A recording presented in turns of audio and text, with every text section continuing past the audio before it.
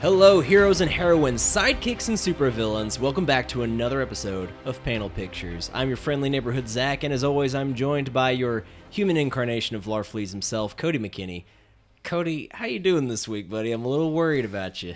My mouth is mildly numb. I know, you just got back from the dentist, so I did. This is going to be a fun podcast recording experience. Other than the fact that I'm going to sound mildly impaired.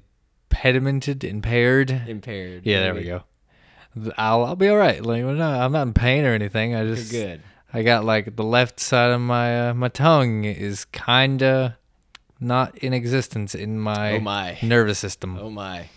Well, before we get started on our topic for this episode, I just wanted to maybe, kind of talk about other superhero stuff we've been getting into lately. So for me, that's been, playing Spider-Man on PS4, which is a damn masterpiece. It's a fantastic open world game. It reinvents open world, at least for me, because it makes it inviting and it makes it feel huge without being too unnecessarily huge, which I really enjoyed. Iron Fist Season 2, also been diving into that. Not as much as I'd want to. I've only been able to watch like half an episode a night, so I'm only like at episode 3.5 right now. Yeah. But it is so much better than Season 1 already. It is like night and day. Season 1 was it just felt confused. And we'll do an episode eventually on Iron Fist Season 1. But this has got cleaner fight choreography.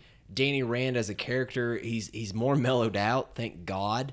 He's not just always intense like, I'm the Iron Fist, I have responsibilities. Like it's just a much better story overall. It makes good use of all the side characters.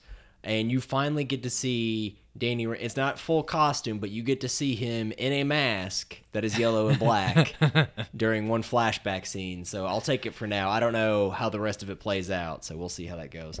And we got Daredevil coming up in October 19th, season 3. So that's going to be really exciting as well. But put everything else to shame. Yeah, I know. But what about you, Cody? You been doing anything extracurricular superhero wise? I'm gonna buy Spider-Man literally after this recording session, so Attaboy. I mean, I'll have more to report on that later. Yeah. And I saw the Captain Marvel trailer, which Oh yeah. So what'd you think about that?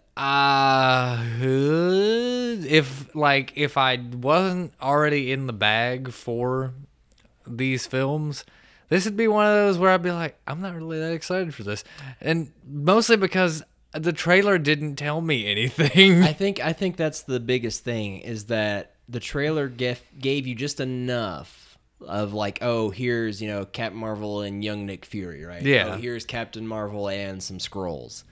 But it didn't give you just enough to really be invested. Yeah, exactly. It piqued your curiosity. We saw the green costume and the regular costume. We saw, like you said, some Skrulls, which is neat because it's the first time we've seen them. Yeah. And like we see her being like space female Superman kind of for like a minute. And there's that weird shot of her like hanging upside down with like the mind beam things going into her head, and I'm just like, I don't know. It's interesting to say the least. I'm still excited for it because let me just put it this way: I'm not an ultra Marvel fanboy when it comes to the films because I'm ready to accept any flaws that they give me, right? But when you look at the grand scheme of all these movies, they have yet to release just a terrible movie. Like an unpalatable movie, they have yet to release something that like is just panned across where it's like, oh, this is awful. Literally, the only thing I can think of that is absolutely awful is ironically Iron Fist Season 1. That's about the only thing I can think of that is just like, this is the worst, most uninteresting modern Marvel. What last episode? So Hulk is boring. Hulk is boring, right? Yeah, but it's not done disinteresting. Poorly. Well, it's not done poorly is what I'm trying to say, right? Like it's got a story, it's got Hulk moments in it, right? And so maybe for some fans, because I literally talked about this past weekend with some of my Kung Fu friends. We went to this huge seminar thing, and one of my friends, she said, "Oh, I just finally saw Infinity War," and she goes, "I'm going back through all the old movies," and I jokingly was like, "Don't watch Hulk; it's boring as shit," And she goes, "I liked Hulk." So there's people out there apparently, that liked 2008 Hulk, But when you look at that compared to, Suicide Squad, Batman versus Superman. Oh yeah, it's way better than those. And then even older Marvel movies like Ghost Rider, Daredevil, things like that, right? I'd almost rather watch Daredevil. No, and I agree absolutely. But what I'm trying to get at is that the current, from Iron Man on, Marvel Cinematic Universe has yet to give us a movie that is just awful. Yeah, that is done poorly. There's not really been a movie where you're just watching it like, what are you guys doing? Now, see, they've done movies that are for different tastes. I've met people that don't like Guardians of the Galaxy, for example. And you're sitting across from a person who does not like Iron Man 3 at all. Exactly. Or I've met people that don't like Ant-Man, and I love Ant-Man. I thought it was a really good way of utilizing an older character that no one cared about into a modern, fresh way. Yeah. I still need to see Ant-Man versus the Wasp. I wasn't able to see it over the summer. But that's my thing. I have faith that Marvel will do a good job with Captain Marvel. I have faith that this will be a good movie.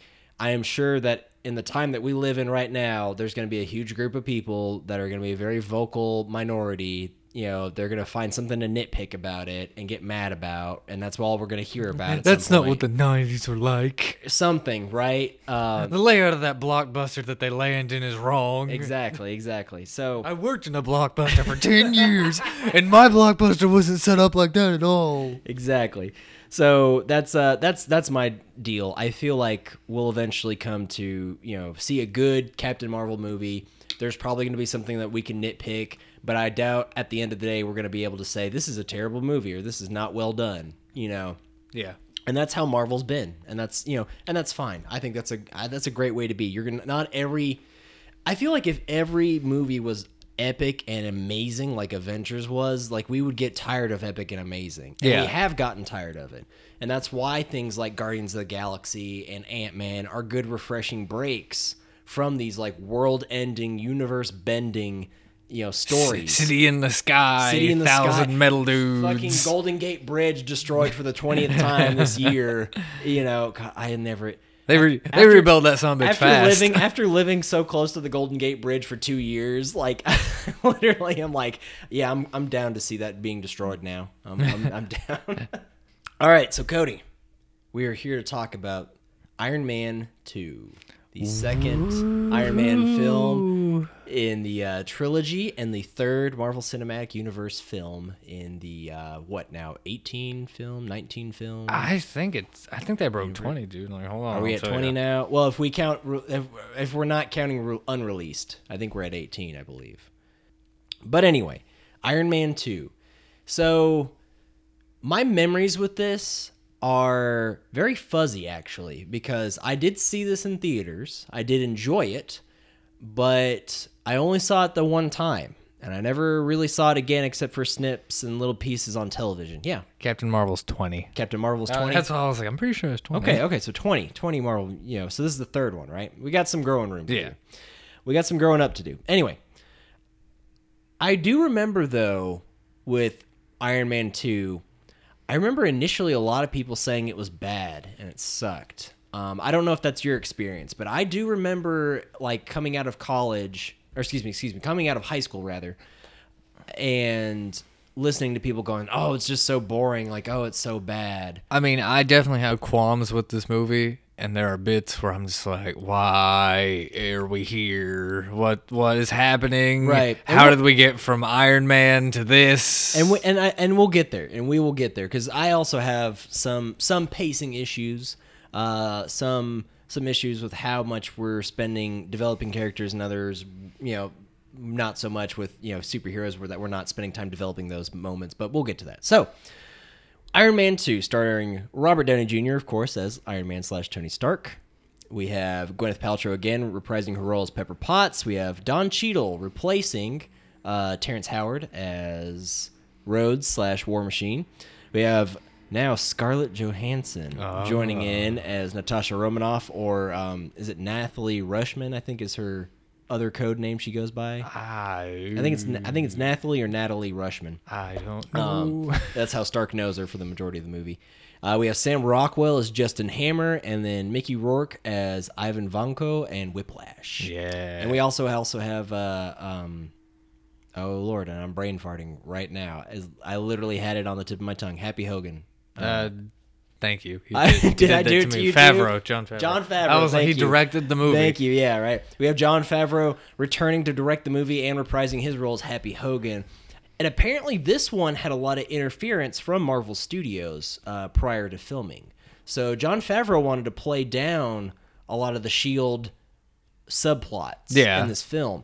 And Marvel Studios insisted that he had to have a bigger S.H.I.E.L.D. presence in this film, and that's why we have Scarlett Johansson in here. We have Samuel L. Jackson returning as Nick Fury, and we also have Agent Coulson returning as well. I think that makes a lot of sense, though. I mean, because if you were to cut all that stuff out of the movie, like, it doesn't set up for Avengers quite as well. Absolutely. And, like, I think that's kind of the point of it, because, like, we haven't gotten to Captain America or Thor yet, but both of those do have a large, like S.H.I.E.L.D. centralized situation going on. Less Captain America, but more Thor, because, you get Hawkeye and Thor, and they literally had to break into a S.H.I.E.L.D. compound. And, like, you get, like, this idea of S.H.I.E.L.D. is, like, this big overarching, like deeper than the deep state type organization. You do. I think S.H.I.E.L.D. is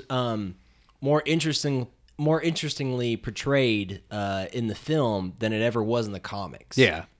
I think it makes people actually care about characters like Nick Fury, Enough of them to Black make Widow. an entire television series based on S.H.I.E.L.D. And I have yet to still watch it. I've heard that it's got ups and downs. Yeah. So I'm probably gonna. I've got it. I think I've got it on Hulu or Netflix, one of the two, on my list there. So I might binge it at one point.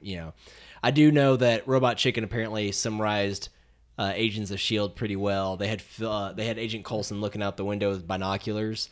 And he's like, "Oh, look, an Iron Man saving the day." And then she's like, "Can I look?" And he's like, "No, you just got to trust me. He's there. He's there. You can't. We're in the Marvel universe." Yeah, we're here. Yeah. Can't see it.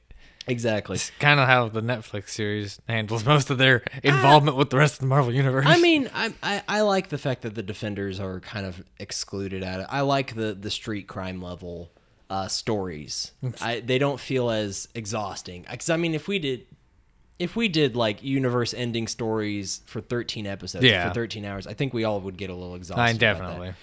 But anyway, so John Favreau apparently came back for this one, and he originally was going to be signed on for the whole trilogy, but because of this friction between him and Marvel Studios, he didn't want to do the third one. He didn't want to do the third one, so he didn't come back for Iron Man 3. But let's go ahead and get started with the plot here. So we open to Moscow, Russia, and we are hearing the echoes of what happened at the very end of Iron Man. Yeah, which was neat. It was a very great way. But like, yeah, what's up? It's weird because like that seems like a kind of a happy moment in at the end of Iron Man, but like they play it with like that real somber music, and it's just like things aren't as good as you thought they were going to be. Well, I think they used that as a tool to set the mood for Ivan and his father, like because we were over here like in the US celebrating the fact that we've got Iron Man now, right? But you go to somewhere like Moscow, and not to get too political, but where things are a little bit tighter, politically speaking, economically speaking, that kind of thing. And you've got this guy on his deathbed in this like dingy little, apartment, or probably in some kind of bad complex. And he's watching on the news this guy who supposedly is, the son of the man that stole his tech,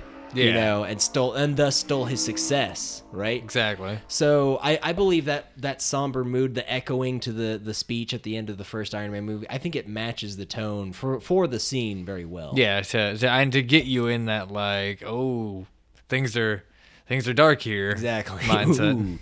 But yeah, so we move on right along here. So we witness Ivan Vanko taking care of his ill father, and we also witness the cockatoo in the background. And so what I thought was this bird. Yeah. So here's the first little interesting bit of trivia right off the bat. Mickey Rourke actually gave like a lot of details that he wanted for his character in this film. Yeah. And he paid out of pocket for the gold teeth lining and for the cockatoo. So he actually paid for those things to be added on out of his own pocket for that character. Just like, I want to be needlessly eccentric this entire movie. Well, I mean, the dude did a lot of research. He actually went to a prison in Moscow and met Russian prisoners who he said they were very polite to him, to pick up on Russian culture and to pick up on Russian prison culture, apparently, to add to his character. Neat. So, I mean, the dude is really invested in this character of Whiplash, which I think is really interesting because if you look at the original comic version of Whiplash, dude's a punk. He's a bitch. Because all of Iron Man villains are lame. They're not all lame. He has one villain that's not lame, and they ruined it, and that's why I hate Iron Man 3. But we'll get to that. It's okay. All right. Anyway, so Ivan's father eventually dies right there, like within the first couple of minutes, right? And we witness the anger of Ivan, and he makes his tech he starts making tech based off Stark blueprints. We see that he's got Stark blueprints in his apartment. Mickey Rourke said that this was also one of the hardest parts of his character, to seem like he knew what was going on with tech, because apparently the actor himself is like not computer savvy at all. Just like, I don't know what I'm doing, but I got a hammer and something hot. Exactly. So doing all the hammering, and then the later scenes where he's on the computer and that kind of stuff, like he said that was really difficult because he's like, I don't know what to do with a computer. I don't know how to type. Exactly. So he had to make it look like he knew what he was doing. So we witnessed the birth of yet another arc reactor, which I do feel like is a little bit played out here, maybe. But I do think on the other side of that coin, it does fit in nicely with the fact that Tony made this thing, and in the first movie, someone's like, I want that. Yeah. And then in the second movie, someone's like, I made that and I want it. You know, I want the recognition that comes with it. Exactly. So it is, on one side, it is kind of redundant, but on the other side it works, right? He made this arc reactor in an apartment in Russia with a box of scraps. Ivan made this arc reactor in his apartment with a box of scraps and a cockatoo. Squawk, squawk. So we see another arc reactor born, and then we cut immediately to Iron Man in the back of a plane. Jumps out of the back of a plane. AC/DC's Shoot to Thrills playing. He's just like overtly America Yeah. like tones. He superhero lands on a stage with dancing girls behind him, the American flag waving, fireworks have been going off, people are cheering for Tony Stark. This is the most this is more America than Captain America at this point. I mean, this is modern America. Then a giant set of robot arms dismantles the suit in front of them. People are losing their crap. They've got Iron Man cups and posters and T-shirts and stuff. This is probably a more realistic view of what would happen if we did have an Iron Man. So whoever would be Iron Man, would probably glorify the crap out of themselves and have giant concert halls, tech halls full of fans and fireworks and crap. So he comes down, he lands, the suit comes off of Iron Man, and we see Tony Stark again. He, of course, and he big is open arms, as arrogant as you could possibly be. Exactly. And he's basically welcoming everyone to Stark Expo, and he is kind of reinventing what his father did back in the 40s, the 50s? I think it's the 40s. Might be the 60s. Actually, no. I think it's much later after that. The 60s or 70s. Probably the 60s, actually, because it's supposed to be post-World War II. Yes, exactly. Yeah. So I'm thinking 60s or 70s. But anyway, his father did Stark Expo. He was like a tech Walt Disney. Exactly. And that's what I was going to get at. This was basically Epcot, where you were supposed to bring in all these scientists from around the world and show that mankind could progress through technology and science and understanding. So he says, here, we're gonna progress the future. It's gonna be great, and he's basically showing off that he's Iron Man again. So he plays a clip of his father introducing, Stark Expo, and we get to see, Howard Stark for the first time, or at least we get to see Howard Stark, in movement. We saw right? him in news clips played by a different actor in the first movie. But we get to see Howard Stark in movement talking. And off to the side, Iron Man is putting his thumb on something, and it says blood toxicity level, and then I think it's 19% if I'm checking my notes here. Yeah, so it's at 19%. We see Tony Stark kind of worried, but then Tony doing what Tony does, kind of shrugs it off, right? So Tony leaves the expo after his big spiel, and we get this mob scene of fans and ladies, people giving him numbers, and he's autographing pictures, and there's a little kid with an Iron Man mask on, and he's like, "What's going on, Junior?" And then briefly, they're like, oh, here's Larry King. And he's like, hey, Larry. And then who else is it but Stan Lee? And Stan Lee looks so much like Larry King. He's like that. Like exactly like Larry King. And it's just this is the briefest Stan Lee cameo. Because it's like 4 seconds I also long. like that in all of the Iron Man so far, Stan Lee has just been like another celebrity that's not himself because he Right. was Hugh Hefner in the first one. Yeah. I don't remember what his one in Iron Man 3 was. Well, I I'll have don't to remember rewatch either. it. But anyway, so Tony leaves the expo and he is served a subpoena by a very attractive woman. You think he's like, oh, here goes Tony Stark again picking up another lady. And then he's like, what are you into? And she's like, serving subpoenas. And he's like, So him and Happy get in the car and they drive over to DC. And it's here that we start seeing government intervention with Tony Stark. Because the first movie, they just let him go. Yeah, he just did what he wanted. They just let him go. And you know for a fact that would not fly in today's society. No. Like, the government would have, like, shot him down or something.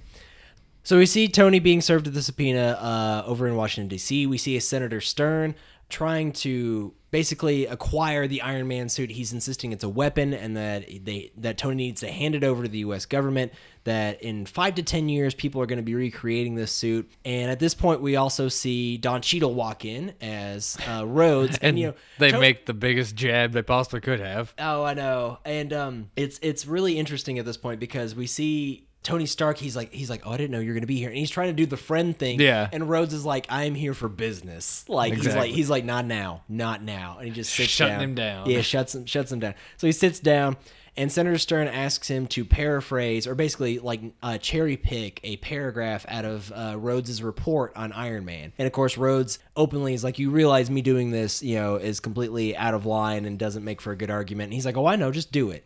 And so he does it, and he says how dangerous Iron Man could be in the wrong hands. And then they start trying to show some footage on all these screens around here. And then Tony, doing what Tony does best, hacks all of their screens, right? Yeah. And he shows them footage of North Korea and Russia trying to recreate the Iron Man I suits love the North Korea footage. the North Korea. You see this like wonky, wobbly, way too big. It looks like a reject from Disney World, like robot. Or like a really poorly put together Metal Gear. Exactly. And so ends up shooting the camera person in North Korea, and then the Russia one doesn't work out so well. And then we get to the really interesting part. We see Justin Hammer. He had come in earlier in this scene as the weapons consultant for the U.S. government. Yeah. He had a contract with the U.S. government, and his role at this point was kind of non-consequential. It was like, okay, whatever, another character, right? But then we see him trying to recreate the Iron Man suit on an American, soil.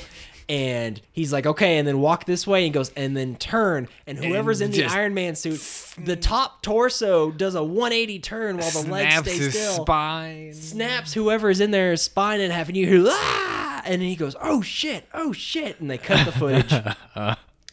And that's when Justin Hammer of Hammer Industries is like, oh, by the way, that pilot was okay, or whatever. Yeah, right. So at that point, he loses his contract with the U.S. government. But Tony eventually goes, look, no one is going to be able to recreate this technology, at least for another 5 to 10 years, and I'm going to be ahead of them by that point. Yeah. And he goes, and if we're looking at Hammer Industries, it's going to take them 20 years, And he just takes more jabs at Hammer Industries, and it's this nice, play between the two, because Tony doesn't respect Hammer Industries as a threat at all. And Hammer Industries, Justin Hammer's constantly trying to like catch up to him, right? Yeah. So we see this play out. We see Tony Stark make a huge ass of himself, at this big Senate meeting. And Senator Stern, of course, is like, F you, you've been a real delight, and he walks on out. So we cut to Whiplash seeing this scene on television, and he's putting the finishing touches on his suit, and you see the arc reactor start going down the lines of his big whips and everything. Which, like, from an aesthetic standpoint and design standpoint, it's neat, but like from a practicality standpoint, it's just dumb. What about?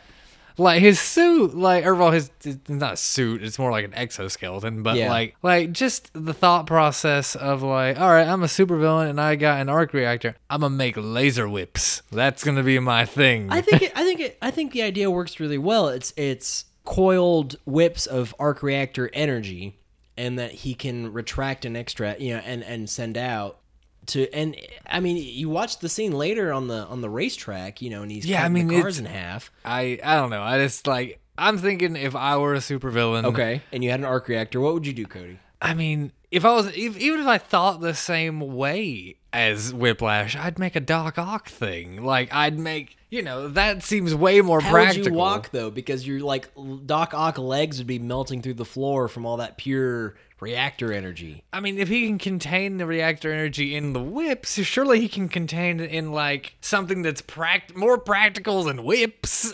Fair. I'll give you that. I mean, again, Whiplash is not the strongest villain that the Marvel Universe has. So. Yeah. Moving right along. We cut back to Malibu. Tony is worried about his blood toxicity. It's at 53% now. Or no, sorry, it's at 24% now. Not quite yet at 53, but it's at 24%. It's getting worse. He's getting worse. He's realized that the palladium that he's using to power his arc reactor, which is obviously keeping the shrapnel out of his heart, the palladium is poisoning him from the inside out. And giving him a sweet chest tattoo. He's getting like this like cybernetic looking, road rash looking, you know, blood poisoning around his chest. So, you know, he's at this crossroads because obviously he can't stop using the arc reactor because the shrapnel will then kill him. Yeah. But if he continues doing the things that he's doing, if he continues this path, Palladium will kill him. The palladium will poison him and he'll kill him. So Pepper Potts comes in wondering why he's making all these risky business decisions all of a sudden. You know, it's obvious because he's faced with his own mortality. He's doing things like giving away his private art collection to the Boy Scouts of America and some other things. And she just keeps berating him with all this business stuff. And then it's at this point, Tony's like, you know what? Why don't you just be the CEO? And she's like, what are you talking about? He goes, why don't you lead the company? And she goes, I'm trying to. And he goes, no. He goes, I instate you as the CEO of Stark Industries. And Pepper Potts accepts. They share a glass of champagne in Tony Stark fashion. You can see like the relief on her face and the joy on her face, right? Because she gets to be the head of Stark Industries. Yeah. And she can finally lead this company in a direction she feels she can help Tony get his shit together. Exactly. And you can see it kind of relieves Tony as well because Tony's no longer interested in being a man of business. He's more interested in being Iron Man. So, but after this, one last thing I wanted to mention from this scene. The Obama art Iron Man poster when he's like, "Oh, this is art. This is going up right now." That was beautiful. That was great. I love that little bit there. He pulls that up and he's like, "I'm putting this up right now." And he takes down like some kind of piece of priceless artwork and Pepper Potts is pissed. Yeah. And he's like, I'm just putting this up here, okay? It's a good design. Yeah. So we next see Ivan. He obtains a passport and a ticket to some sort of auto Grand Prix. It's hard to tell from the way they shot it, you know. Yeah. And he's in Moscow. And what's a nice little side note about this, the man that gives him all these illegal documents, he's actually a member of the Ten Rings. That gives him all these things. So now this is the part I had trouble like with this. How did Ivan know that Stark was going to be at this Grand Prix? Like we as the viewers had nothing, like no one mentioned like, oh, we're gonna go to Monaco for this, you know, F1 race. What? Say that again. Monaco. Monaco. I'm like Monaco. My bad. Look, Monaco. Oh Lord. But yeah, we had the viewers don't know anything about this, right? So how are we supposed to just accept that he knew, right, that Stark was gonna be there? Like, I mean, the only thing is like Stark's got a car there, so like maybe. But they don't mention that at all. Well, yeah, I get. And so that's why this is what I'm saying. It's kind of like sloppy storytelling. Right? Yeah, I mean, like there could have been like a shot of Tony like with the car or something to give some sort of exposition. Or Pepper could have said something along the lines of, "Remember, we got to go to that Grand Prix race next week," or something like that. Like just one line to like tie it together. Exactly. But anyway, so we see him get the documents, the means to get there, right? So then it cuts back and we see Tony and Happy boxing in a boxing ring, and you know Happy is getting all pissed because Tony's kind of elbowing him and doing some MMA style. Some MMA style stuff. And this is when we're introduced to Scarlett Johansson's character playing a Natalie Rushman. Excuse me. I thought I was the one with the speech impediment Yeah, today. I know, right? You're doing pretty well for having going to the dentist. But we see Scarlett Johansson's Natalie Rushman come in. She insists that she is a notary for the passing over of power from Stark to Pepper Potts for the company. And of course, Tony Stark being the ladies' man that he is, starts looking her up, and wants her as his secretary. And meanwhile, he says, Happy, teach her how to box, and so Happy is being like the most like chauvinistic, person he can be. He's like, you done boxing before? And she's like, yeah. And he's like, oh, what, like Taibo, booty fit, something like that, and you can see on Scarlett Johansson's face when she's acting this, like the sheer like, oh my God, And so then he's like, okay, let's go ahead and get started. And Happy like pretends to throw a slow jab. And at that point, Stark says something and she looks over and Happy's like, first things first, never never look away from your opponent. And she grabs his wrist, flips him over her shoulder, and then does like an arm lock / leg lock at the same time. Yeah, like scissors her legs around his neck and while having his elbow locked out over her arm. Oh, it's great. And so, of course, Stark is like, whoa. And, Pepper Potts is like, and Happy's like confused how this happened, right? She says, thank you for your time, gets his thumbprint, walks out. And Tony Stark just goes, I want one. And Pepper Potts is like, no, absolutely not. So then it cuts to the Grand Prix in Monaco. I wanted to make sure I said that okay. Right. Monaco. So it cuts the Grand Prix in Monaco. And Tony, of course, is keeping things classy. He's showing up in nice cars, and he's at this fancy lunch / dinner before the big race, And it's also shown to Pepper at this point that he hired Natalie as his assistant. Yeah. Because she's like, what's she doing here? And then, of course, she's doing all the clerical. You've got your lunch at this time, and, the race is going to begin at this time. He's like, oh, thank you so much. And Pepper Potts is just pissed. Yeah. She's so mad. She's like, I can't believe you would do this. Da, da, da. And he's like, I need an assistant, Pepper. I need an assistant. I'm a man of, like, certain tastes. Another redhead. I need another redhead. So it's funny that you bring that up because one of the other trivia points I wanted to talk about was that Scarlett Johansson wanted this part so badly, she dyed her hair red before she even auditioned to prove how much she wanted this dedication. This role, to be Romanoff. So at this point, we see Tony kind of walking around, and Elon Musk makes a cameo. It's great. Elon freaking and like Musk this is before like Elon Musk is like the big deal he is like. But he's talking about making an electric jet. Yeah. And he actually he literally in the real world revisits this idea in 2015, 2016. Yeah. And it's just nuts because, Robert Downey Jr. and Jon Favreau visited Elon Musk back in 2008 or maybe 2007 before they got the primary filming for Iron Man done, just so they could get an idea of what the future would be like, right? And then boom, Elon's in the sequel. Well, I mean, it makes sense because if there were an Iron Man in real life, it'd probably be Elon Musk, or somebody who has a gargantuan amount of money, like Jeff Bezos, or well, not Bill Gates, because Bill Gates isn't that practical. Don't let Jeff Bezos be.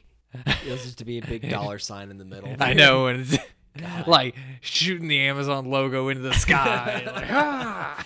Amazon drones dropping off our packages and then murdering people. Yeah. Anyway, so we see all these little nice cameos, and then who else should show up at this party before the big race but Justin Hammer?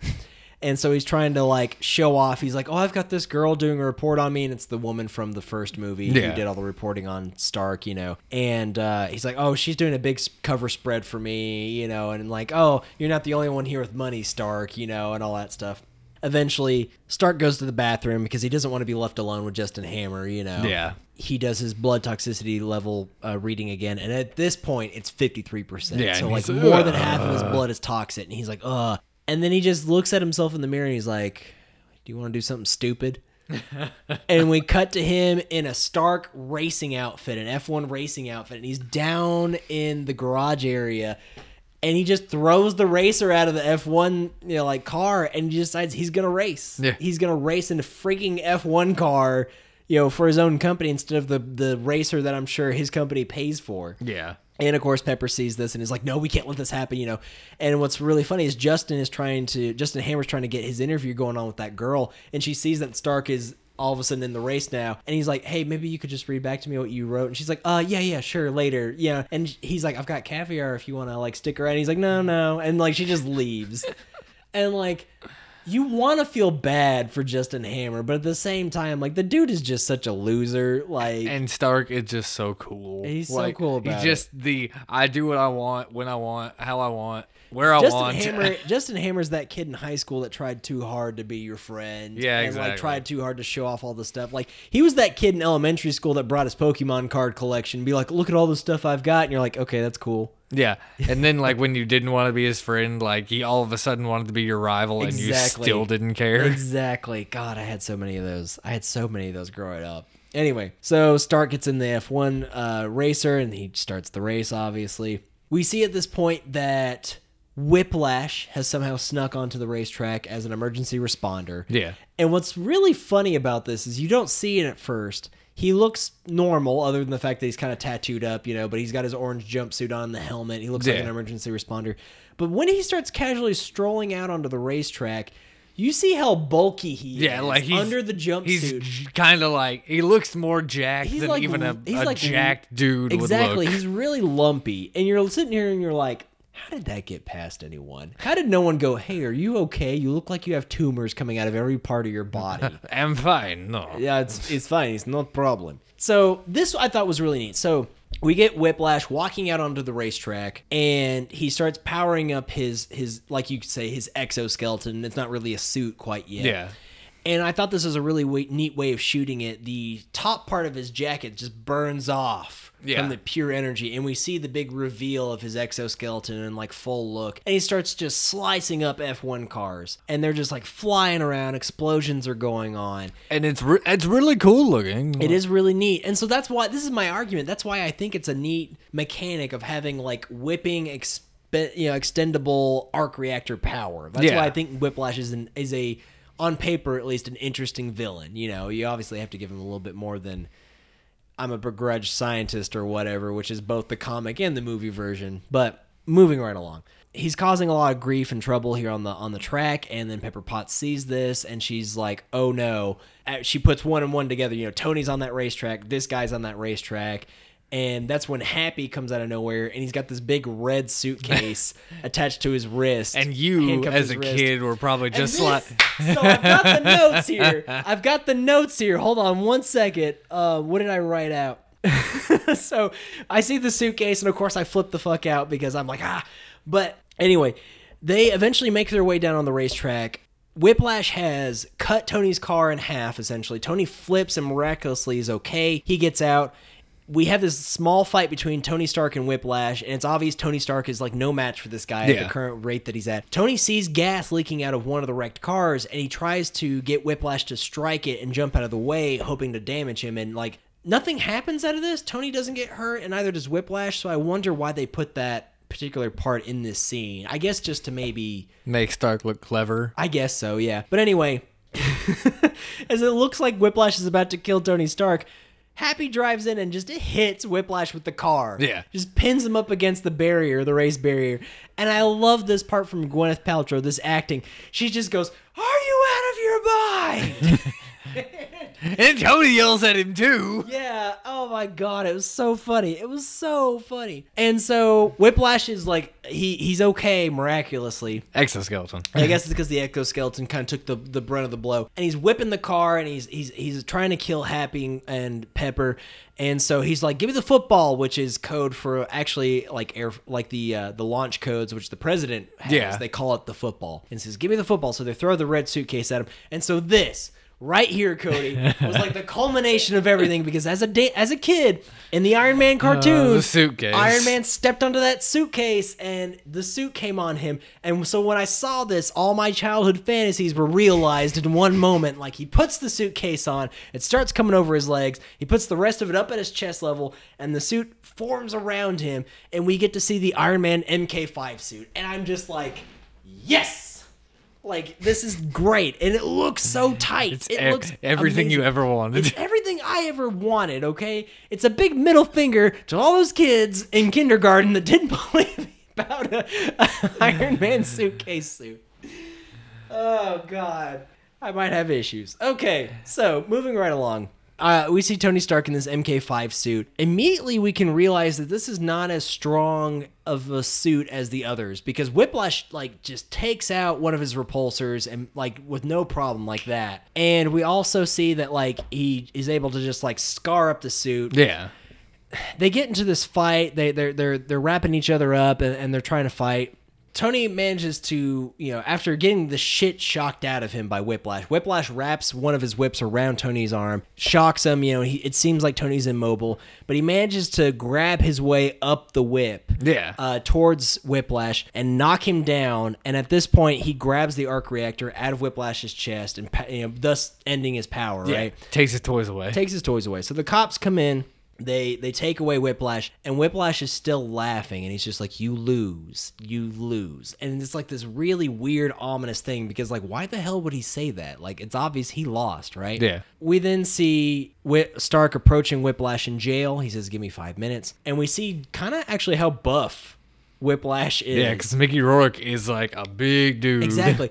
And so what was really interesting about this, another little trivia bit, Mickey Rourke did a lot of weight training, he did a lot of exercise and everything, and he lost some weight and he gained a lot of muscle, and he still couldn't move well in the Whiplash costume, his exoskeleton costume. So he had to do what is normal for me, but very different for some other folks. He had to do weight vest and arm training. Yeah. To get used to moving around with all that extra weight. And so if you don't know what weight vest training is, it's basically when you put on a artificial extra 20 pounds, 30 pounds, a vest of just, it can be sand, metal fillings, it could even be metal bars. Yeah. And it looks like a SWAT vest. Exactly. It looks like a SWAT vest. So you put this on your chest, you can also put them on your arms and legs, and you get your body used to moving at a slower rate, and you're basically tricking your mind into moving faster and quicker with all this extra weight. And then once you take all this weight off, your body is sending the signals to keep moving at the rate that you were with all that extra weight, but you're actually moving at a much faster rate than previously anticipated because you now don't have that weight. Right? It's the Dragon Ball Z weighted clothing. It is exactly the Dragon Ball Z weighted clothing technique. So anyway, so he comes in, Ivan claims Stark comes from a family of butchers and thieves. He's like, you're no better than me. Stark is confused. He's like, why did you do this? And Ivan's like, everyone gets to see God bleed now. And now that God has bled, the sharks will come out. At first, it doesn't make a whole lot of sense. But then eventually later you realize now that this makes sense within the fact that they were, Stark was insisting no one would have this tech in 5 to 10 years. And then what do we know? All of a sudden we see this guy literally a week later with the tech, with the arc reactor tech, terrorizing people, right? And so now Stark isn't as untouchable as he previously thought. Yeah. The government now is on his ass. They want his tech, Before he leaves, talking to Whiplash, says, hey, Stark, he goes, Palladium's pretty rough on you, isn't it? And you're like, damn. He knows. Damn, he knows, right? So we cut to Stark and Pepper Potts in one of Stark's probably many private jets, and we see Senator Stern back on television, basically doing the na boo boo, I told you so spiel on the news. Pepper is very concerned because she can tell something's going on that Stark isn't telling her. It's at this point that we start seeing the regret that Stark has for not telling anyone what's going on with his body, right? This is really upsetting him because he's like, why don't we go here? Why don't we go here? This is a nice place to live healthy. This is a nice place to recover. Yeah. And it's amazing to me that they didn't write the fact that Pepper Potts maybe picks up on this because she's a really smart character. But I guess she was just so frazzled from almost dying, literally seeing a man whip cars in half that she didn't pick up on it. So, moving right along from that, we cut to Ivan in prison.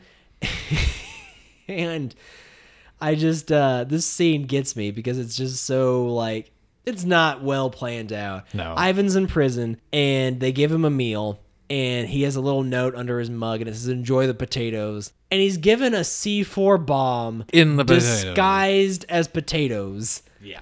And then he gets a roommate in the room that has the same prison ID on his jacket. And looks like him. And kind of looks like him, and you're like, oh, come on. So the dude, and so Ivan knocks out this other prisoner, puts the C4 bomb potato on the wall, and makes his way out of the room. A guard is like, hey, what are you doing? He knocks out the guard. The bomb blows up. And you're thinking, like, what the hell is the point of this anyway? Because he gets a sack put on him, and 2 French police guards throw him in the back of a van anyway. So I get that they're trying to make it look like, oh, he died. But, like, how the hell are you going to explain, like, oh, he died in a random explosion in his cell? Yeah. Like, how are you going to get away?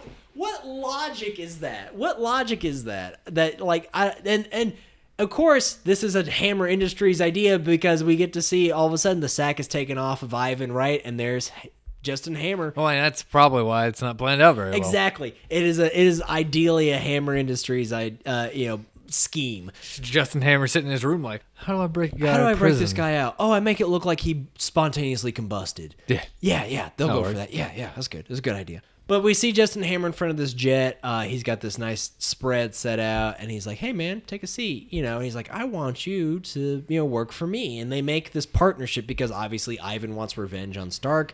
So does Justin Hammer. But Ivan doesn't have the money and the tech, right? Yeah. So Justin's like, let me, finance you. This is like the stupidest thing ever. He's all like, oh, we got salmon. He goes, I like to eat my dessert first. He's like, had it flown in from San Francisco, even though it's Italian, or organic yogurt.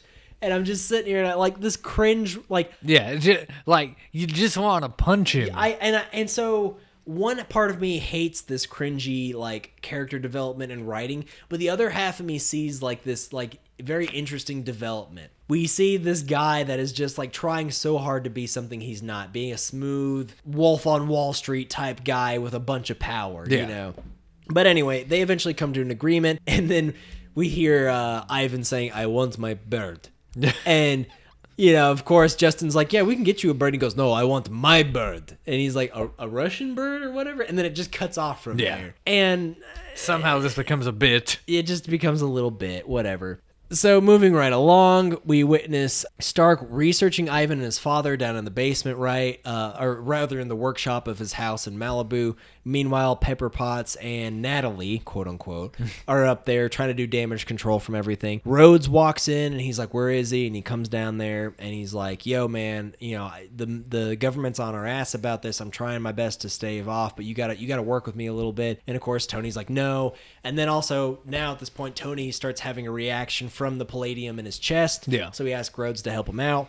And you get to see just how bad the palladium is poisoning himself, because when he pulls out the big palladium chip from his arc reactor, it's like melted and nasty. Yeah. Rhodes is like, this is in your body. And he's like, just don't lecture me, give me the new one. So he puts a new palladium chip in there and puts it back in there. And we get to see the concern that Rhodes has. Rhodes is pretty much the only one at this point that's in on it. Who knows how bad it actually is. That knows how bad it's going on. We then cut to Ivan working over at Hammer Industries. I was about to say Hammer Industries. Hammer Industries. Hey, Mr. Ivan, we're working here at Hammer Industries. But anyway, so he walks in. Justin Hammer's trying to show off how great their place is. Yeah. He's like, "Oh, we're gonna get you set up. Well, let me show you where we're gonna work." And Ivan immediately gets to work. And he's like, "Oh, we'll get you set up with some passwords. Can we get him set up with some passwords?" And he hacks them, and he says something in Russian. He's like, "What does that mean?" And he goes, "Your software is shit." Yeah. And he hacks the software. Goes up to the suits, and Justin Hammer makes a funny little note here. He goes, yeah, we're having a hard time finding volunteers for this for the suits, because obviously everyone's seen a video of a dude's spine getting twisted in half. And so he starts breaking it apart. Hammer's all like, oh, don't do that. It's so expensive. Like, what is this guy doing? But eventually Ivan says, what do you want? And Hammer's like, I want these to take me to the Pentagon. I want to, basically show up Tony Stark on his own front porch, at Stark Expo. I want to show him that his tech is nothing. And Ivan's like, I can do that. And so we start to see this kind of bond form between the two. At least a mutual hatred for Tony form between the two. So then we cut back at Tony's place. There's a party happening. It's Tony's birthday party, right? And he kind of asks Romanoff, or in this case, Rushman, right? What would you do if it was your last birthday party? And she goes, I would do whatever I want with whoever I wanted to do it with. And like she's being kind of seductive, but she's not letting Tony in, right? Yeah. And Tony even says, like, I can't get a read on you, right? So then we see Tony in his MK3 suit, I believe, and he is just drunk. He is drunk off his ass. And this is alluding to the comic story Demon in a Bottle, where Tony is having midlife crises. He's having a hard time containing his alcoholism, and he's being an ass, essentially. And Pepper Potts comes in and realizes what he's doing, being drunk, in the Iron Man suit. Rhodes comes in and he just vouched for Tony, saying no, he can control himself, like he can be responsible with the Iron Man suit. And here he is being drunk, blowing up shit with his repulsors at a party, at a birthday party. Pepper tries to get him to stop, and he's like, all right, the party's over, but the after party is started right now. It's so bad. It's so hard to watch him like devolve into this state, right? So Rhodes puts on the MK2 suit, the very silver looking one, and he's all like, I'm gonna tell everyone once, get out. And all the party goers get out, and in usual Tony Stark fashion, he's like, DJ, play something I can beat my friend up to. And so we have another one, Bites the Dust. There's a second song I forget, and then we have Robot Rock playing in this like remix, and Tony Stark and Rhodes start duking it out in Tony Stark's house. And I like the little bits that we get. Like, they break into the boxing room, and they're boxing each other in the boxing room, and like Tony is picking up these humongous barbells and plate weights, and he's just slamming them into him like they're nothing, and they're slamming them into each other. They're like uppercutting each other into floors above them and slamming each other down, destroying Tony's entire house. Well, I mean, like, again, right? I mean, he's got the money for it. But this is where I thought this was like the pivotal point for me. So remember earlier we talked about how a lot of people don't like this movie as much, right? It's not until this point that we get a long scene of Iron Man action. Doing Iron Man things. We got a little bit of it at the Grand Prix. Yeah. But that lasted all of maybe 4 minutes. And it wasn't even that good because Iron Man got shut down so quickly, right? And so I think this is where Iron Man and Iron Man 2 start to really differ from each other. Because Iron Man had, don't get me wrong, it had plenty of scenes of character development, right? But it had just enough Iron Man action in the suit interspersed in between all. Yeah, every time you start getting kind of bored, like, you get to see him do an Iron Man thing. Exactly. We see character development in the cave, and then we see MK1 suit, right? We see character development when he comes home, back to the States, and then we see the MK2 suit getting flown around, right? We see character development at the fundraiser, and then he flies the MK3 suit and he saves that village, right? And so it's a nice pace between each one, right? Yeah. Whereas this one is like a solid 30 minutes of just Tony Stark with a little bit of Rhodes and a little bit of Pepper Potts and Happy and all that stuff. And it's not until we get to the Grand Prix that we see like 5 minutes of Iron Man. Yeah. And then after that, it's another like 15 minutes of Tony Stark. And then we get to see here, maybe we'll be generous and call it 10. Say 10 minutes of Iron Man and Rhodes duking it out. Proto War Machine. Yeah. And so that's another good line here.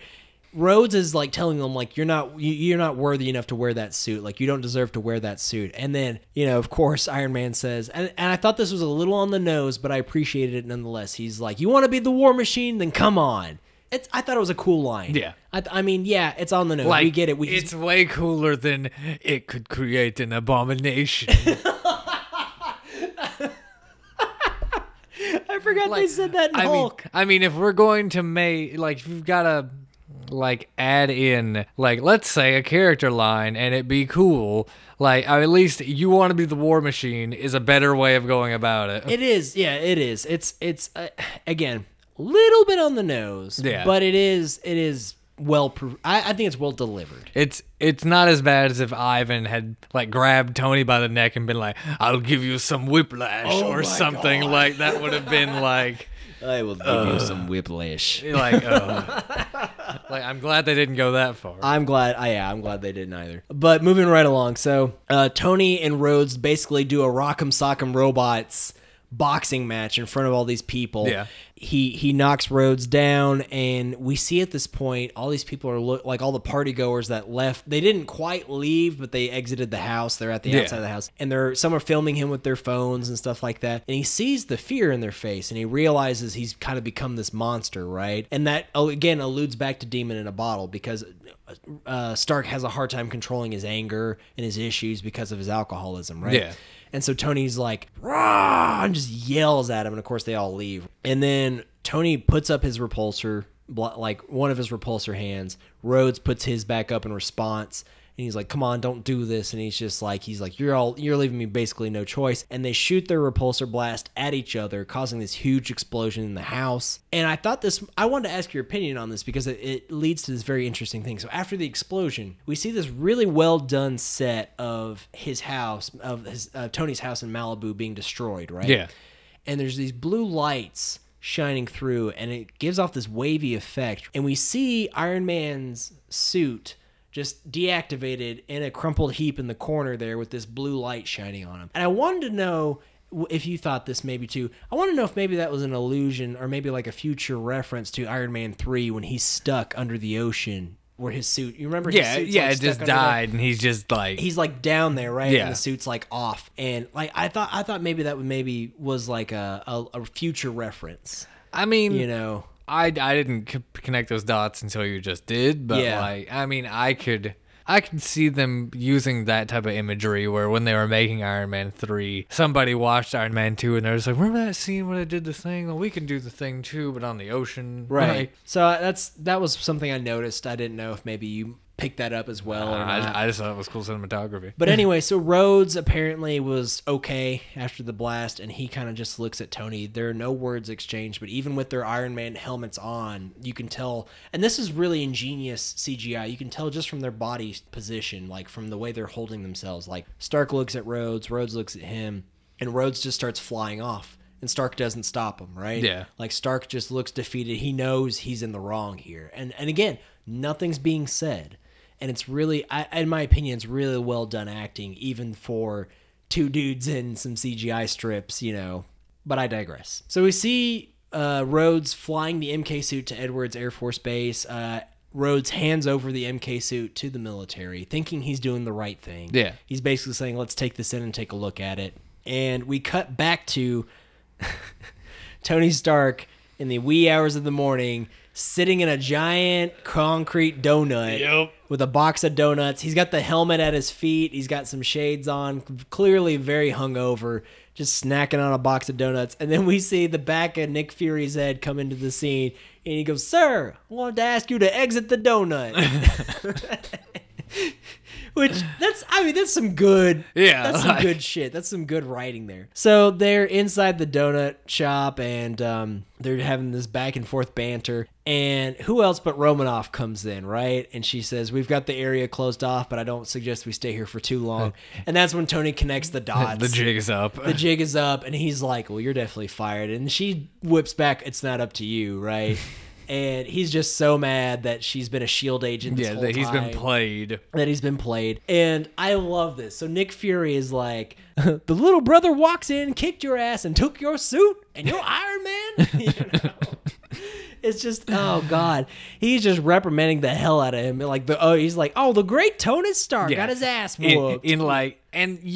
It's this moment where you're just so happy that Samuel L. Jackson is Nick Fury, because if they hadn't gone with like the Ultimate Universe Nick Fury and it'd just been like some boring 616 universe, normal universe, it's just a really boring white guy Nick Fury. It would have sucked. It would have sucked because he would have just been too serious. He would have been like, "Oh, you've really screwed up now, Stark." Yeah, you know. But like having this condescending Samuel L. Jackson Nick Fury is just the best, because like, you know, Nick Fury means business when he wants to, but even when he is, he's able to integrate sass and sarcasm into this. And I love this. I love this.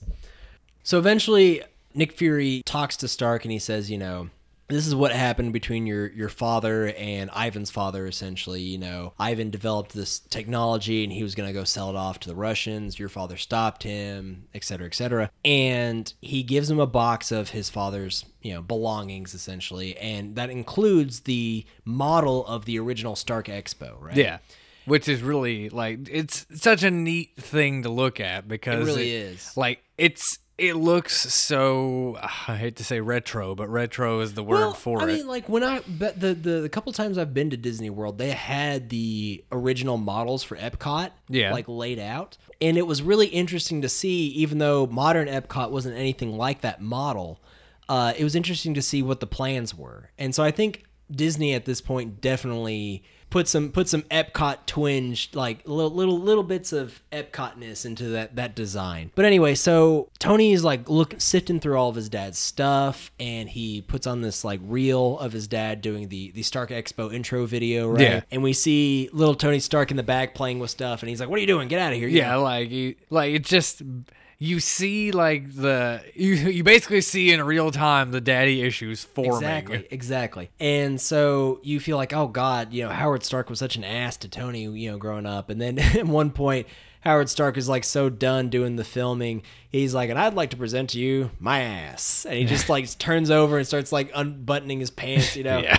And, of course, Tony's just, like, over it at this point. But I wanted to talk about this one really powerful moment, the way they shot this. So Tony's, like, sifting through his dad's notes, and he's trying to figure out a way to, like, replace the palladium with something that won't poison him, Yeah. And also to make sure that this tech can't be used irresponsibly. The way they shoot this, he's taking a sip of alcohol, probably whiskey or whatever, out of his glass, and in the background that movie's still playing. The film is still going on. And you just hear Howard Stark go, "Tony." And he like stops taking that drink. He looks over, and it's almost like his dad is talking to him right then and there, right? And that was such a powerful little shot. And the way that they lined it up is just amazing. So eventually Howard is just like, I've got something that is going to change the world, and you'll figure it out eventually. You'll find it. And he goes, but the tech isn't here yet, and I know by the time you find this, you'll be able to figure it out, And so that's when Tony Stark starts kind of putting the pieces together, right? He looks at the plaque on the little model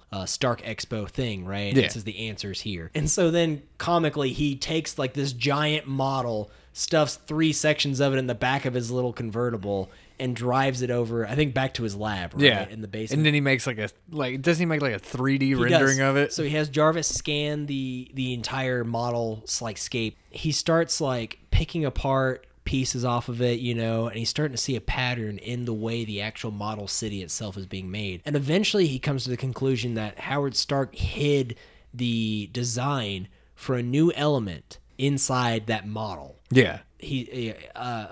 Jarvis tells him, he's like, this could, replace the palladium, and this could work. He goes, unfortunately, there's no way to make this. Tony Stark, however, is not stopped by this. Yeah. And so we get to see this montage of Tony just adding to the destruction of his house. He's just wrecking holes in the walls and in the floors. He's running these huge power converters into, his shop and everything. And he's making, we don't know exactly what he's making yet, right? And Phil Coulson comes in for a little bit, and Coulson says, I want to tell you bye. And he says, I'm being reassigned to New Mexico. And he's like, okay, yeah, sure, whatever.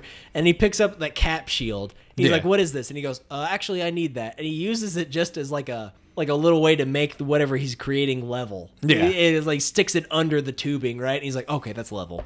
Coulson says, we need you. And he goes, oh, I know. And Coulson's like, well, not that much. But goes on his way. Iron Man eventually makes this new element. He sticks a big crystal in this big pipeline energy converter. He tears it across his house. He man modes it across his house. This laser beam goes through this crystal, right? And it tears across his house, burning everything, and eventually lines up with this new arc reactor he's got, and it adheres to the arc reactor. And then Jarvis tells him that it's 100% adhered and it's all great. And it's at this point that Tony realizes that Whiplash is still alive, right? Yeah. And on top of that, we cut back to Stark Expo. Justin Hammer is there. And he's all like, I've got these, all these drones. And he's like, and they don't require a single man to be inside of them. And they salute. Anyone. Yeah, oh yeah. And he's like, I've got Army, Navy, Air Force. He's got Marines too, right? I think he says Marines. He doesn't have a Space Force. Yeah, right. He doesn't have a Space Force. Jesus Christ. But he's got all these drones. They salute, And then of course, he's like, and I've got the new War Machine, coming on out. Rhodes is there in a retro, a very, very Americanized, military graded MK2 suit. It's gray. It's got red LEDs for the lights and everything. At this point, Whiplash takes control of all the drones and of Rhodes' suit himself. Yeah, right? while he's inside of it. And so it's revealed, Ivan obviously betrays Justin Hammer because he doesn't have any fucking, allegiance to this guy. He just wanted Tech and his Boyd. Exactly. He wanted his Boyd. Yeah. We get to this part where Rhodes is unable to control himself, and while this is going on, Happy and Romanoff break into Hammer Industries trying to stop Whiplash, right? Yeah. And we get to see Black Widow in action. Just amazing. Yeah, fight like full choreography. costume, like Yeah. the long red hair, which I miss. Like, Yeah. So and what was really interesting was Scarlett Johansson did do a lot of training just for that one scene. Yeah. She was actually very afraid of how that bodysuit was gonna like work. She took one look at that costume. She's like, "How am I gonna move in that?" exactly. Like, that looks like that's skin tight. That looks like exactly. it was designed by a man in the late 70s. So eventually, Romanoff and Happy help Rhodes regain control of the War Machine suit, and they decide, they got to stop all these drones. There's a lot of really great scenes going on here. The drones eventually target a little boy in an Iron Man mask, Which, and turns out they've retconned Yeah. into being Spider-Man. they've retconned into that being Peter Parker, right, as a kid. Which doesn't make any sense, because if Peter Parker's poor, how's he at Stark Expo? But Oh, I mean, he was visiting Stark Expo. They didn't say it was like a theme park. It was just, an expo, right? I gotcha. So we eventually cut to Stark and Rhodes coming into this like Japanese garden in the middle of the Stark Expo area. This scene took 71 days to film. They had to do it in a closed area. Yeah. Because there was no place for them to do it properly. They're in this like little Japanese garden, and all these manned drones from Whiplash, they start coming in one by one, and they're circling around War Machine and Iron Man. And you get this like small moment of silence and serenity. There's like these like cherry blossom petals like falling down. And it's really well shot yet again. It's amazingly shot. And on top of that, it takes such inspiration from actual samurai films and stuff where there's all that tension before shit starts going down. And then all of a sudden their masks just close, the helmets just close, and they just go to town. They start blowing up all these drones, one way or another, shooting them and all that. And Iron Man does this thing, and he says, "Rhodes, duck," and he ducks, and he does this huge, like, spinning 360 laser move that cuts trees and all the robots. And it's fantastic. Oh, it's really cool looking. It's amazing choreography that we've got. And in this scene. like through the whole fight, you get like the really cool, like, I like the sound design of like the sound of the repulsors, and then like Rhodes he doesn't have repulsors, he has guns. Yeah. And like it's so and despite the fact that this is all mostly CGI minus the little bits where you had Robert Downey Jr. and Cheadle in the suits with the lines on them, despite that, this reminded me of the first Iron Man movie where we had amazing choreographed CGI fights that you worked well. Yeah. Right? Don't look fake. Exactly. And that's my biggest problem with a lot of movies nowadays that rely too heavily on CGI is that, it's sometimes confusing. It's hard to follow, right? A lot of it does look fake, right? Like the Transformers movies are terrible about this. We see this moment where he just cuts all this stuff in half, and War Machine's like, you should have started up should have led with that. Should have led with that, right? And then, of course, Tony's like, sorry, I can only do that once, right? And then we get to see Whiplash, like in full suit, just come on in, right? And he's basically in his own version of the Iron Man suit. Yeah, which powered by an arc reactor. It's got its own version of the Whiplashes in his arms, It's neat, but it's kind of lame because it's... Why is it kind of lame? Because it's just the same thing as Ironmonger. Like, But see, that's the point. Is like this all circles around the arc reactors, right? Yeah. So what makes arc reactor like what kind of weapon can the arc reactor power? A giant Iron Man suit. Yeah. So I mean, this is better than Ironmonger because it moves around quicker. It's got the electro whips in it and everything. Yeah. And the fight's pretty short too. And that's what I was going to get to. The fight between these two and Whiplash, it is incredibly short. It doesn't feel like there was enough build up for that. It's almost an anticlimax. It almost is. But right, so there's no build up for this. It's such a small. Well, let me rephrase that. There is a lot of build up to this. Obviously, like Stark was trying to figure out who this guy was. This whole movie, there was a lot of like tension and feelings. But I feel like Hammer and Whiplash had more conflict in this movie, at least screen time wise, more than Iron Man and Whiplash themselves. Yeah, right? like because it's just one big battle between Hammer and Whiplash to kind of get See them. who can get Iron Man first. Yeah, exactly. And like And it's over a bird. It's clear. And it's clear that like Ivan is just so far ahead of Hammer the entire time. Like all he needed was the tech. So Ivan this whole time has been obviously very ahead of Hammer, and it's shown to an ironic point at the I guess the midpoint of this battle, because War Machine's all like, "Oh, I got this," and so this little missile pops out. What's it called? The Bunker Buster? Yeah, it's that cool ass missile he blows up the tank with in the first movie. That's right. So he's like, this is the Bunker Buster, or whatever. Fires it at Whiplash, and it just pops off his chest and fizzles in the water, like in the creek below him. And Hammer tech. Yeah, and Stark is like, let me guess, Hammer tech, and he's like, yup. So it's obvious that Ivan always had the upper hand on this. So Hammer, I feel like this movie could have done just fine even without Justin Hammer. But Yeah. the only thing I can think of to like why keep him in this movie is because like he literally provides financial means for Whiplash to Yeah, like have the suit. the only other way they could have done it would have been like for them to have for the US government to have been like To like contract Ivan. yeah, like that would have been their way. Or like since we know that most of like Shield ends up being Hydra, if they had introduced Hydra in this movie and Yeah. that had become like So it's funny you say that too, because Senator Stern in this movie, that's one of the theories, is like that's one of the reasons he wanted the Iron Man suit. Was Yeah, so bad, for the because Hydra because tech, he's a yeah. Hydra sleeper agent in Winter Soldier, I believe. yeah. So we move on to this conflict. They have some good like. The choreography in this part of the scene isn't as good as the first part with the drones. It is a little bit like hard to follow at some points, but we eventually get to a part where Whiplash has them both like just beaten to hell. They're both kind of stuck, And like he's just shocking the shit out yeah, of he's them. wrapped his whips around both And of so them. then Iron Man is all like, "You want to be a sidekick?" And Rhodes is like, "What are you talking about?" And he's like, Put your hand up. Put your hand up." And then they do a big repulsor blast, just blow the shit out of the dome that they're in. Yeah, which they do the exact same thing they did to blow up Tony's house. Exactly. Which was clever foreshadowing, because like as soon as they do it, you're like, oh, this is what they're gonna do. That's Yeah. cool.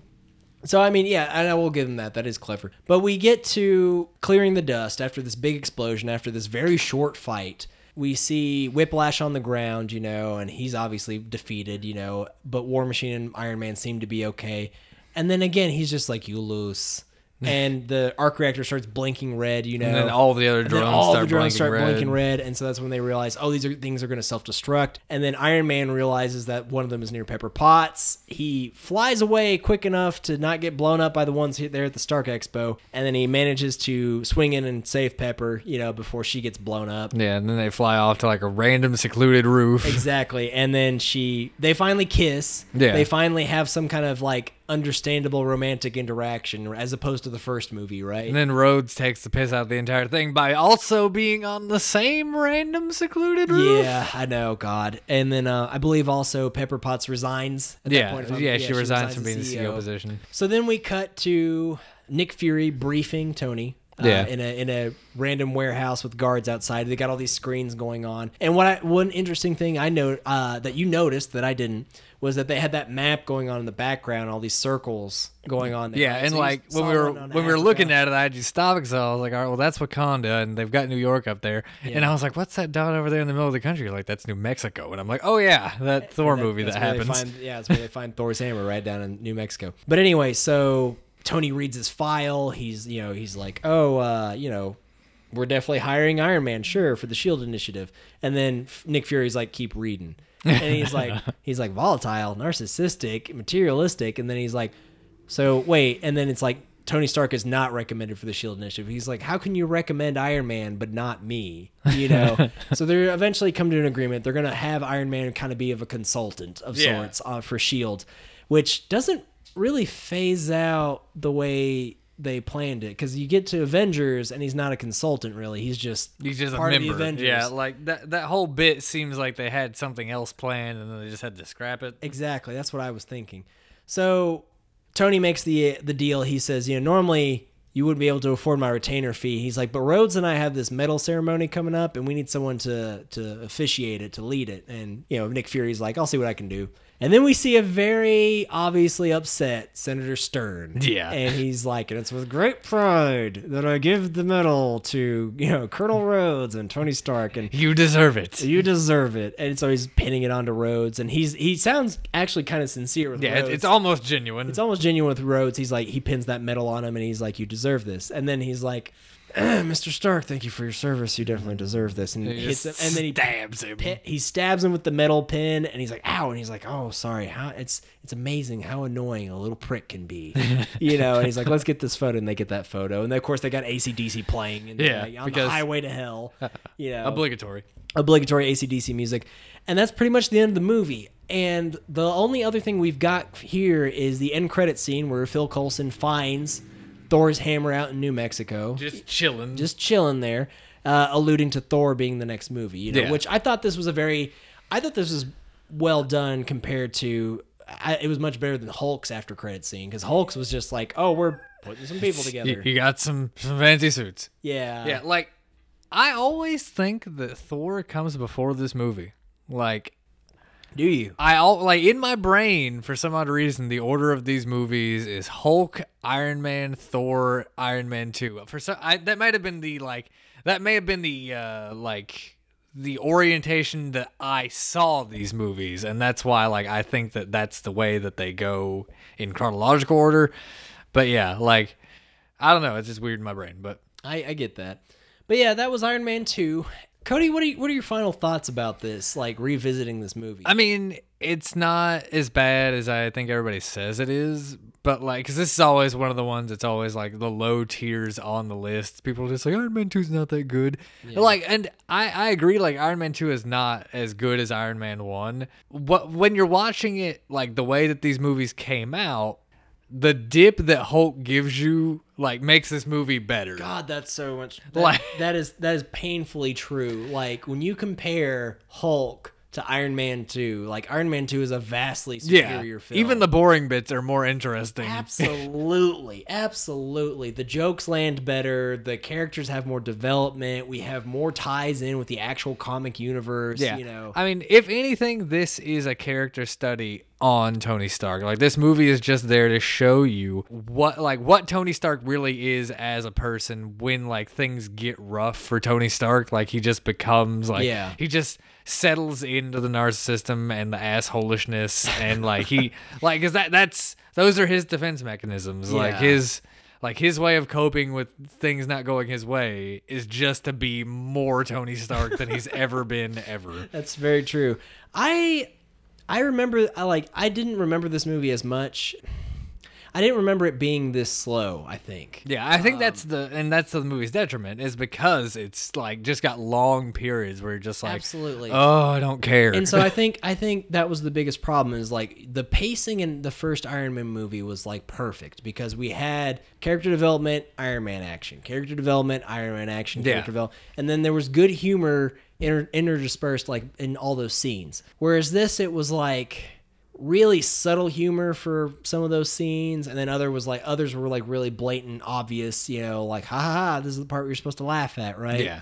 Combined with the fact that we had long Tony Stark chunks and then short Iron Man chunks, and then it was just a big Iron Man chunk at the end with War Machine, right? Yeah. And I will say this. I think this movie is shot beautifully. Yeah, there's a lot of really good cinematography. There's a lot of really good, strong scene building and a lot of good just angles with things. I will never get over that scene where Howard Stark says, Tony, he's trying to talk to him from behind him. That was so good. And then the other one with the petals floating in the garden right before all hell breaks loose there.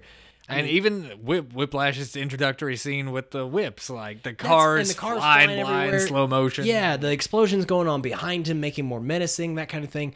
It all works really, really well. It's just the things in between that, I guess, aren't as strong. Movie could have maybe used a second edit. That might have helped it. I mean, I'm not saying that there shouldn't have been any character development scenes in this. I liked the boxing scene with Happy and introducing Romanoff and everything. Yeah. I liked even though I find Justin Hammer's character kind of useless in the grand scheme of things, I did like his scenes in like the bar before the big Grand Prix, trying to show off how big and powerful he is and that kind of thing. I feel like they diverted their attention in two radically different ways with Ivan and Justin Hammer. Right? Yeah, maybe if Hammer had been less bumbling, it wouldn't have seemed as bad. But see, if you did that though, if you took that away, then he could have just been the villain, and Ivan becomes irrelevant. Exactly.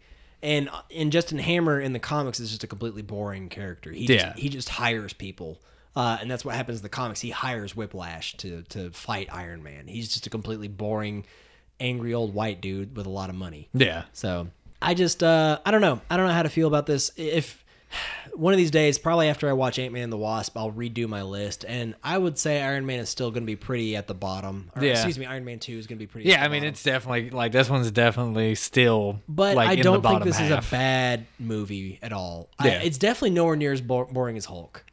For sure. And that's, I don't know if maybe that's because we saw Hulk first and then went back to Iron Man 2 or what. I don't know, but I will say, it's a good, entertaining superhero film with some good action bits. It's not a deep cut like the first Iron Man was. Yeah. So like as we rank these movies, yeah, when we go down this list, yeah. So right now it's Iron Man 2, and Hulk. And I feel like we're gonna be just putting things above these two each year, probably. Each year, each day that we do this. Like my brain is like, we'll do these once a year, and yeah, right. But yeah, that's going to be it then, I guess, for this episode. So thank you all so much for joining us for another episode of Panel Pictures. If you guys have any topics you want to suggest to us or any comments that you like, please do email us at panelpicturespodcast@gmail.com. Cody and I definitely appreciate it. We enjoy just sitting here shooting the breeze about our favorite superhero movies with you. So Cody, I think next time we got to tackle a DC movie. We gotta please them DC fans. Yeah, not saying I'm not a DC fan, but we said we were gonna do a palate cleanser in between these two movies, but life got in the way. I couldn't get a hold of a copy of is it 89? Yeah, 89. Batman. Yeah, I couldn't get a hold of 89 Batman, so I gotta do some more digging. To get a copy. We'll come either we'll find you a copy or we'll come to a consensus of a movie that we can both watch. Exactly. So we'll get a DC movie rolling for the next one here, and I think it will be a nice change of pace from focusing on like MCU lore to just watching a Batman movie. Yeah. So we'll do that next time probably. And until next time, guys, stay super. Bye-bye. Cody, say bye. Bye. There you go. Attaboy.